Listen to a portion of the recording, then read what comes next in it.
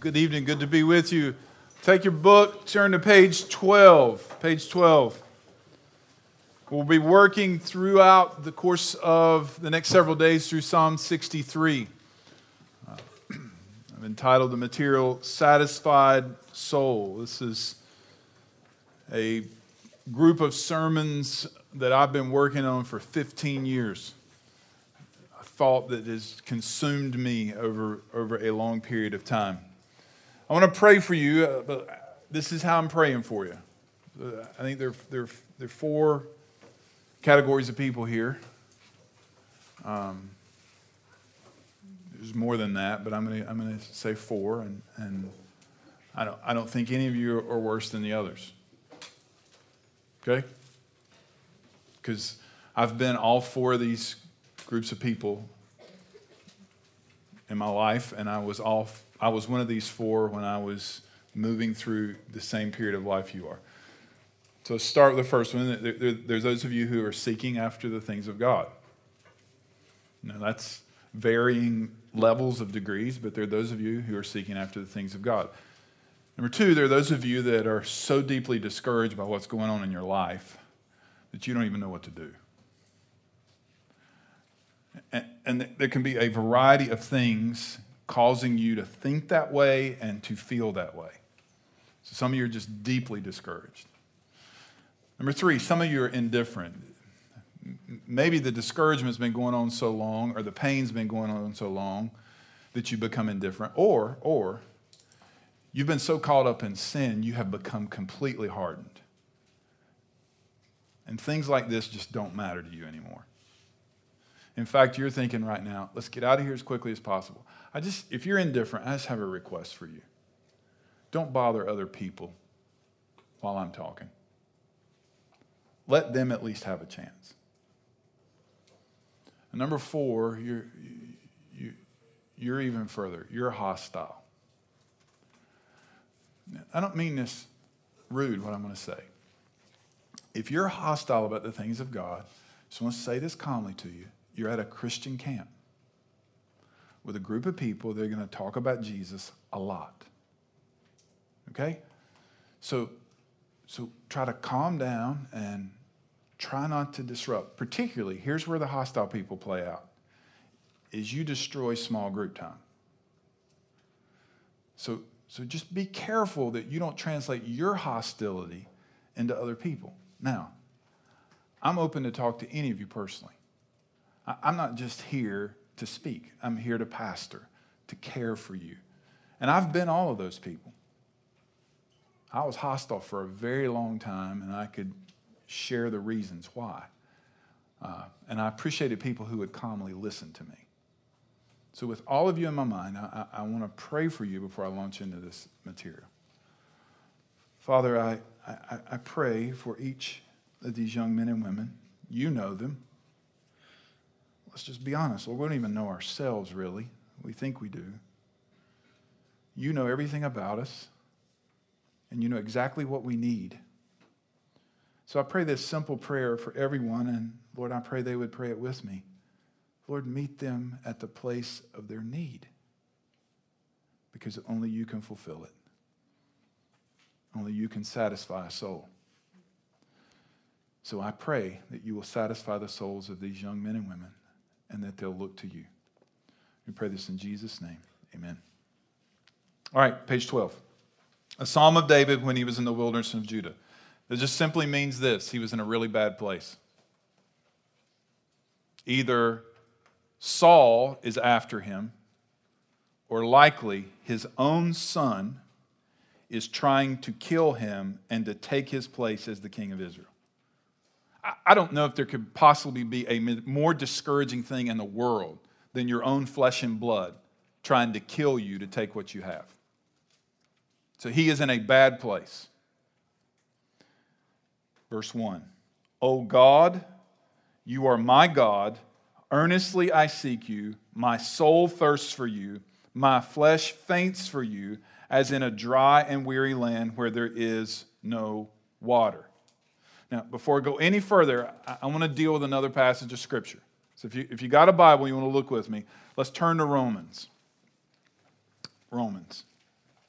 And he just said, "O God, you are my God. Earnestly I seek you." Romans chapter 3, verse 11.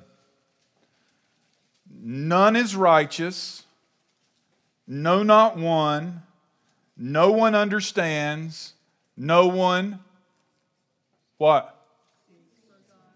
No one seeks God. Okay, which is it? Now, the conundrums like this is part of what made me hostile when I was your age. Which is it? Do you seek God? I seek you, or no one seeks God. Which is it? I'm not asking you to answer out loud. I'm going to try to unpack that conundrum over the next few days. Really tonight. So let's just start right here with this in your mind to help some of you. There is not one of you on your own who woke up this morning and said, "I'm going to seek God." That was a very distinct sentence that I just said. There's not one of you on your own who woke up this morning and said, "I'm going to seek God." So after I became a Christian, and I began to look at what was happening in the church I attended, and when I was in college at the campus ministry I was a part of, things weren't adding up to me. So I carried some of this hostility into my early Christian life because I got aggravated with the people around me. And then somebody handed me this book right here, The Pursuit of God. Here's what it said. I'll never forget reading this. The whole transaction of religious conversion, this is in your book, has been made mechanical and spiritless. Christ has been received without creating any special love for him in the soul of the receiver. The man is saved, but he is not hungry nor thirsty after God. In fact, he is specifically taught to be satisfied and is encouraged to be content with little. I was like, that is what I see. These saved people who could care less about God. It didn't matter at all. Just indifference everywhere. And I'm asking the question, how can that be Christianity? Is that Christianity? I think the Bible's got an answer for it. The answer is no. But there is something distinct that the Bible is teaching. And David here is exuding in his life, "O God, you are my God. Earnestly I seek you." Now, there's something really fascinating going on right here. He says, "O God, singular, you are my God, plural." Now, the Bible's not teaching that there's multiple gods. The Bible teaches this profound mystery called the Trinity, that God is three yet one. And you see it right here. So we're not talking about a God. We're not talking about the God of every religion. In verse 1, we're talking about the God of the Bible, the triune God. "O God, you are," what does he say? "My God." There's a personal relationship going on between David and God Almighty, the triune God. "Earnestly I seek you." So here's the first principle. The thirsty soul seeks the Lord God alone. Alone. He's not one of many gods. He is the only God that we seek. In John 17:3, it says, "And this is eternal life, that they may know you, the only true God, and Jesus Christ whom you have sent." This is eternal life, that they know you, the only true God, and Jesus Christ you have sent. All right, let's pick these back up for a minute. Now, there's Bible all in what I'm talking about, but let's pick this back up for a minute. Let's go back to Romans. Now, how many of you got ADD, like legit?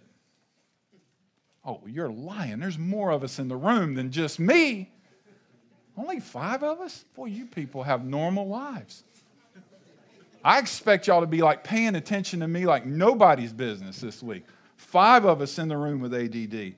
All right, so when an argument starts in Romans 3, no one understands and no one seeks God. By the time it's got over to chapter 6, I'm lost. So let me just tell you, this argument goes all the way into chapter 8. But in chapter 6, and it's pretty cool, because you just double the numbers. Double 3 and get to 6, and double 11, you get to what? 22. Now look in 6:22, what he says here. But now you have been set free from sin. All right, something radical's happened. So the person who doesn't seek God, something radical's happened. You have been set free from sin and have become slaves of God. The fruit you get leads to sanctification, and its end, the goal, is what? Eternal life. Now let's go back to John. Go back to what's in your book, John. And this is eternal life, that what?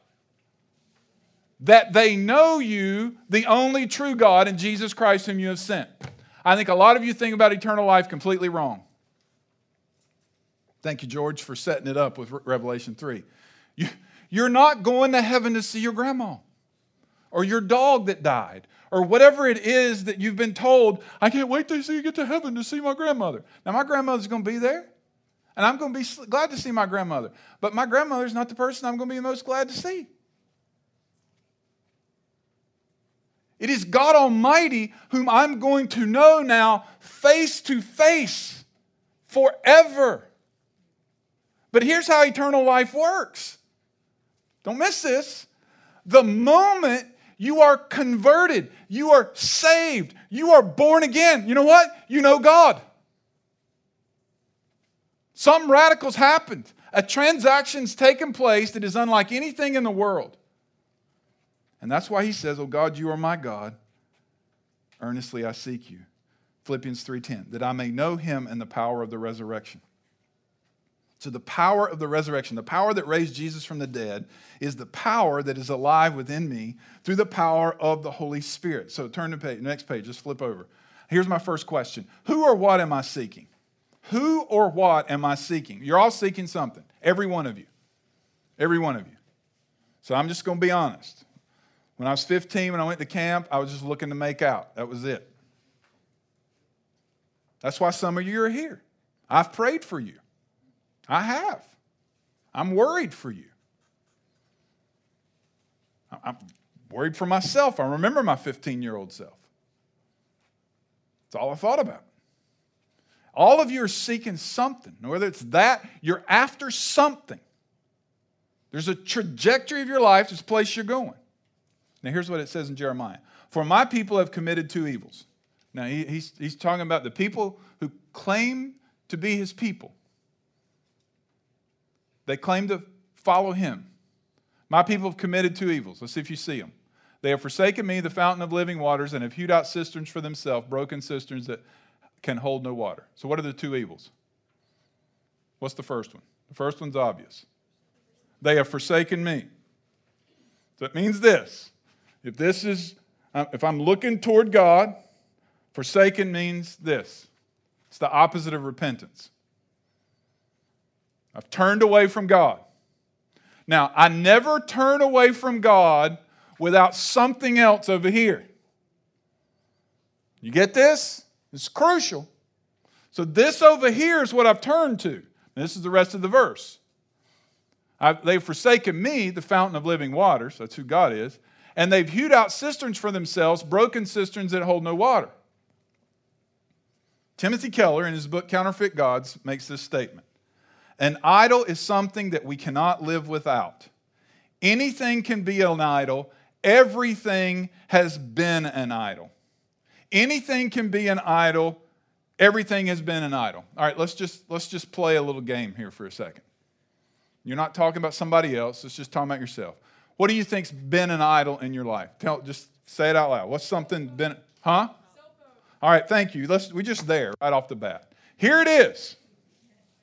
Here is the graven image of your generation. If Matt wanted to create the moment at the bottom of Mount Sinai, he'd take your cell phones for the rest of the week.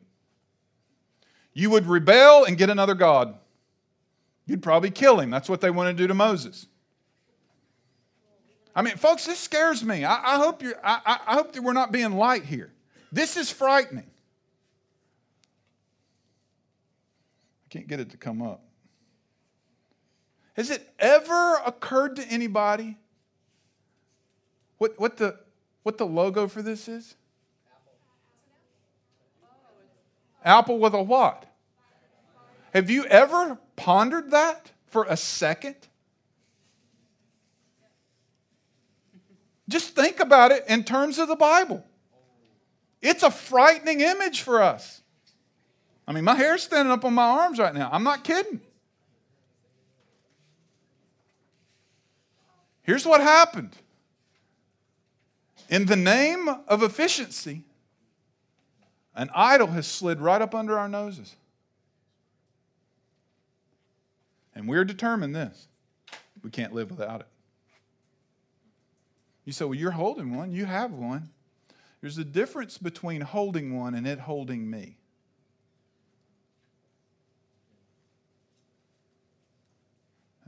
And that's really the question. That's the question to ask yourself. Anything can be an idol. Everything has been an idol. Here's my challenge for you. Here's my challenge for you this week. You just see how addicted you are to it and how idolatrous it is. Turn it off except for 1 hour this week, a day.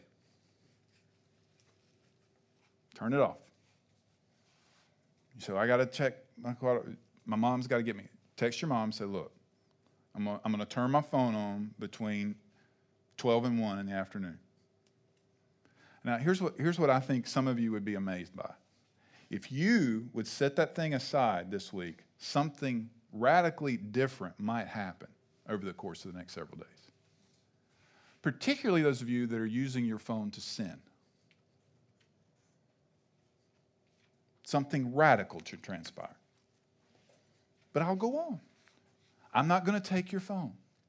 I'm not here to be a big bad parent. Okay? It's quiet in the room. See, you can tell. I went from preaching to meddling. It happened. So the thirsty soul seeks the Lord God alone. The thirsty soul seeks the Lord God intensely. Earnestly, I seek you. So let's go back to the phone for a minute. Just lose it. Just lose it. Then you'll define the word earnestly, I seek you. All right? That's what, it's gone. It's like when your dad loses the remote. Does your dad lose his mind? Earnestly. He's like, where is it? I had the whole Great Commission team looking for the remote at my house a couple weeks ago.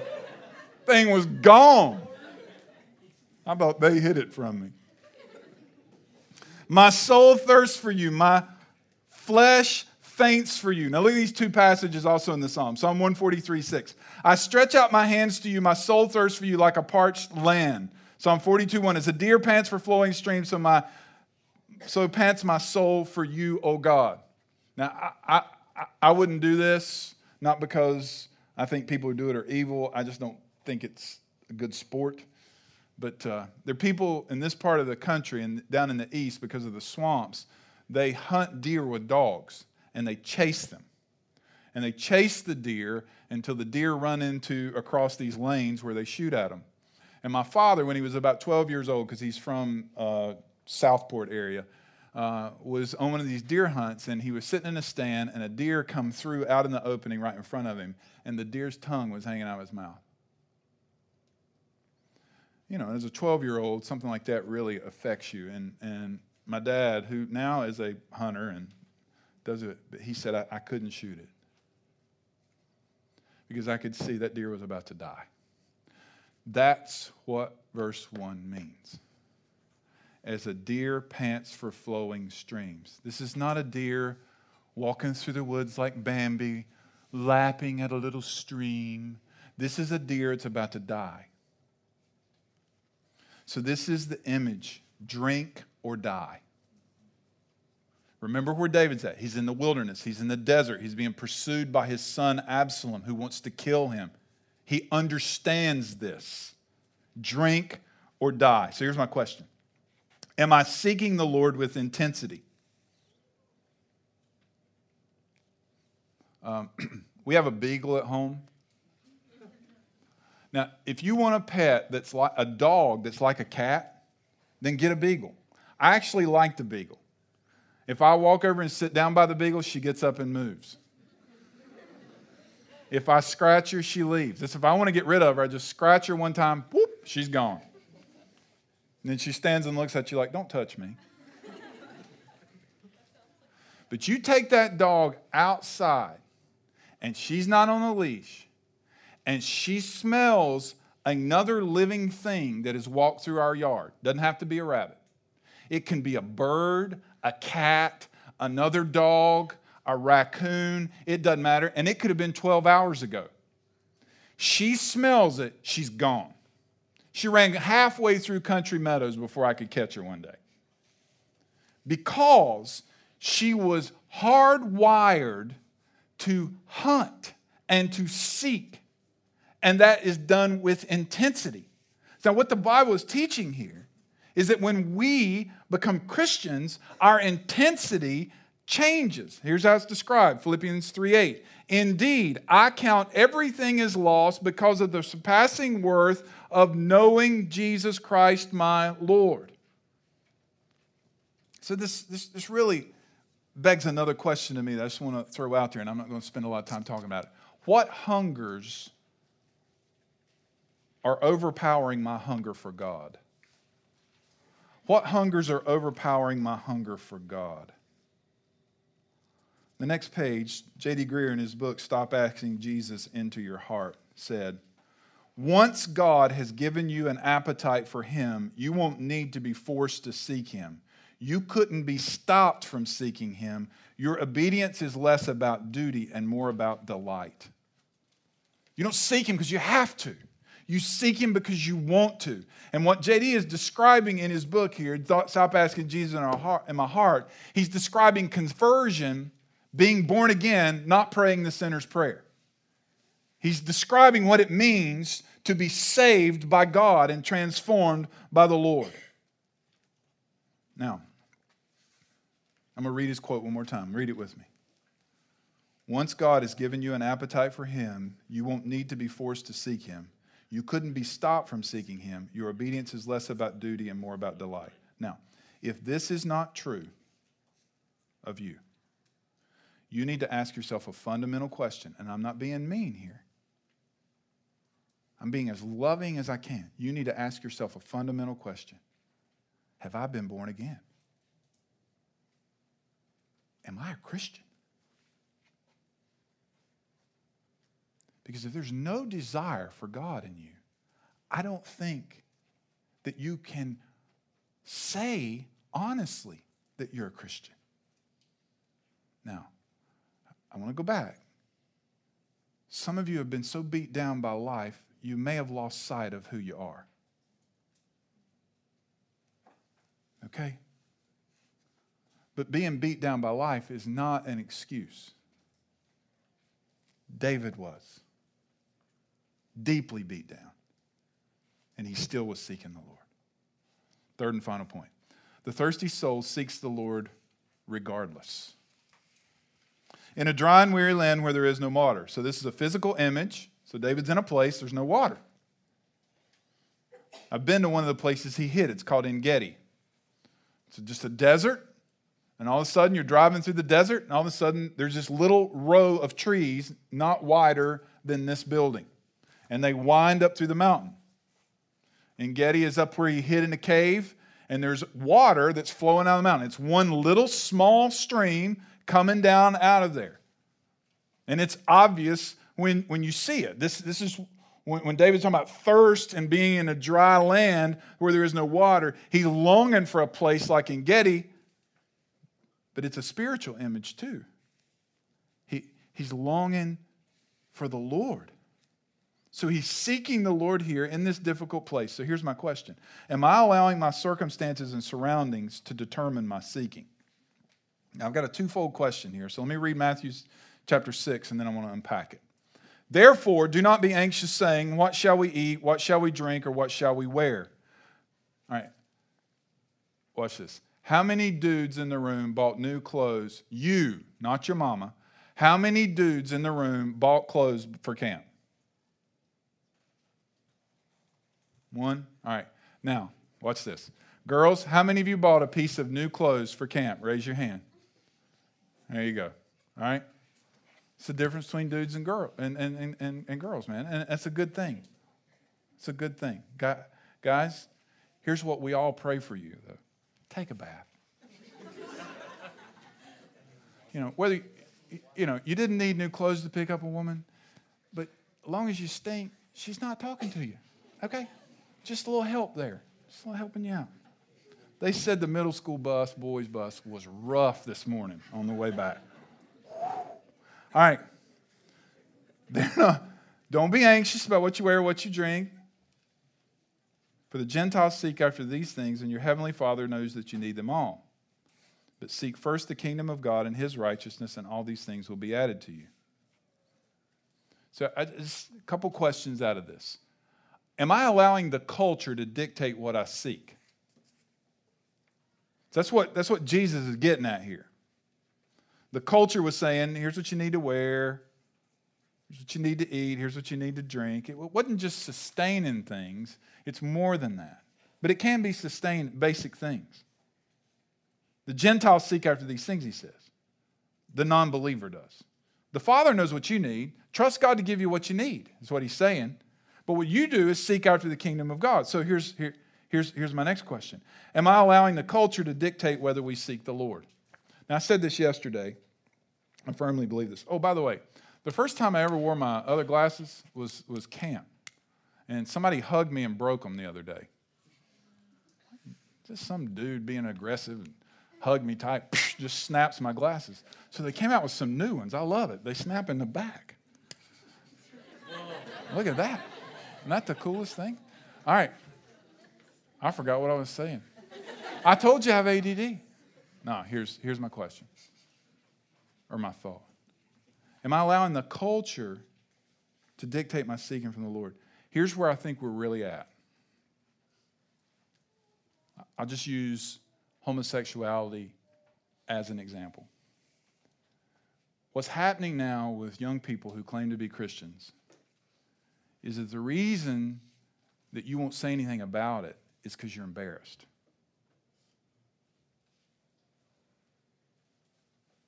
You're embarrassed to say what the Bible would say. You don't know what to do with the culture. Now, I'm not saying be mean. My point here is not to be mean. My point is, when the Bible's clear about something, straightforward, and we look at that and we say it's in direct conflict with the culture, then we got to answer, does the culture dictate us, or does the Scripture dictate? Now, the last thing that some of you want to be or to come off as to come off as a religious person. We've all been standing around when somebody says, well, she's really religious. Or, he's real religious. He's like into church. And we all cringe when they say that because we know, I don't want to be that guy. So are you allowing the culture to dictate whether you seek after the Lord? Here's my last question. Am I allowing my circumstances to dictate whether I seek after the Lord? Am I allowing my circumstances to dictate whether I seek after the Lord? All right. I know this is a while back, but things hadn't changed that much. So I'm a senior in high school. I heard the gospel when I was 13. I believed the gospel. I was not discipled in any way. I was not taught anything, nothing. What I learned between 7th grade or the summer after my 7th grade and my senior year, I learned on my own. I went to youth camp with this church that I was saved at, all right? Saved at Bible school. The next 2 summers after that, my first exposure to drinking, drugs, alcohol, and sex was at summer camp with the church. This is the kind of liberal place I was at. So I was totally confused. This can't be Christianity. What is this? I go to Wake Forest which at this time was still claimed to be a Baptist school, okay? They've lost that now. So I get there, I know nobody, I know no Christians. I go to church, I hear the biggest bunch of junk, garbage I ever heard. I go to Old Testament, I hear the biggest bunch of junk. I try to go to campus ministries. I couldn't find a Christian anywhere. Now, after Christmas, I finally found a small group, a little group of believers that were actually there. So what happened to me between August and the next January? You ready for this? It may be the largest period of spiritual growth in my life. Now, it's not because of anything about me. God gave me in that period the most insatiable desire to know Him and to know His Word. I was in the desert. I was in a deeply discouraging and lonely place, and His Word came alive to me. So I don't know where you are. I don't know where you are in this, but here's the deal. Here's the deal. I say this every summer at camp. I want to say it now. Just be honest. Don't be hateful about being honest, but just be honest. So we're about to go to small group. The answer is not Jesus. Jesus. Let's just be honest. They're going to talk about some of these questions. Don't be flippant about it. Don't be rude, but just be honest. And let's pray for one another that God is going to open our eyes to see what we need to see. That's my prayer. So let's pray. Lord, I plead for these young men and women. God, some of these things are really challenging, deeply challenging to me. Thank you for Psalm 63. Every time I work my way through it, I am deeply challenged to the core of my being. I just confess right now in front of these young men and women before you the discouragements of ministry and what happens in the church often, to my shame, dictate my seeking of you. But then you break through your holy word, through times of worship with your people, through the kind rebuke of my wife or my family or other brothers in Christ. You break through. So Lord, break through. Break through in the hearts and lives of these young men and women here. May they go from not seeking to seeking. And we confess that'll only come from you. Lord, I pray we'd throw down some broken cisterns because they don't hold water. And we come to you, the source of living water, the Lord God Almighty, the Lord who saves. Bless now as we sing in Jesus' name.